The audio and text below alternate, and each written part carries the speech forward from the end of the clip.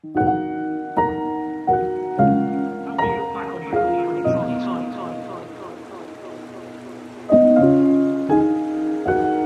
will you look back on your time when you've had some different situations to deal with? To be real in a world of objects. An excerpt from The Velveteen Rabbit. "What is real?" asked the rabbit one day. "Does it mean having things that buzz inside you and a stick-out handle?" "Real isn't how you're made," said the Skin Horse. "It's a thing that happens to you.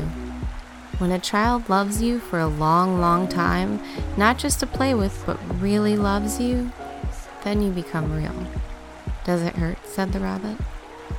"Sometimes," said the Skin Horse, for he was always truthful.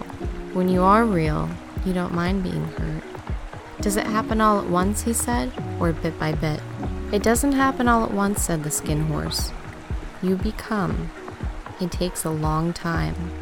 That's why it doesn't happen to people who break easily or have sharp edges or who have to be carefully kept. Generally, by the time you are real, most of your hair's been loved off and your eyes droop out. You get loose in the joints and very shabby. But those things don't matter at all, because once you're real, you can't be ugly, except to people who don't understand.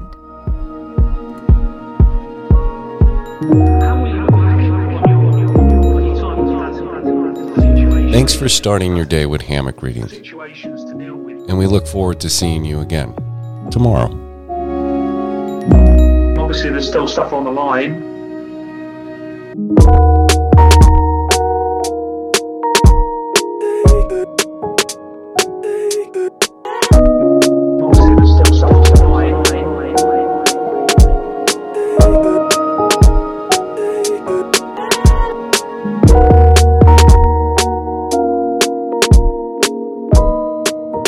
Perhaps you didn't achieve what you wanted to achieve.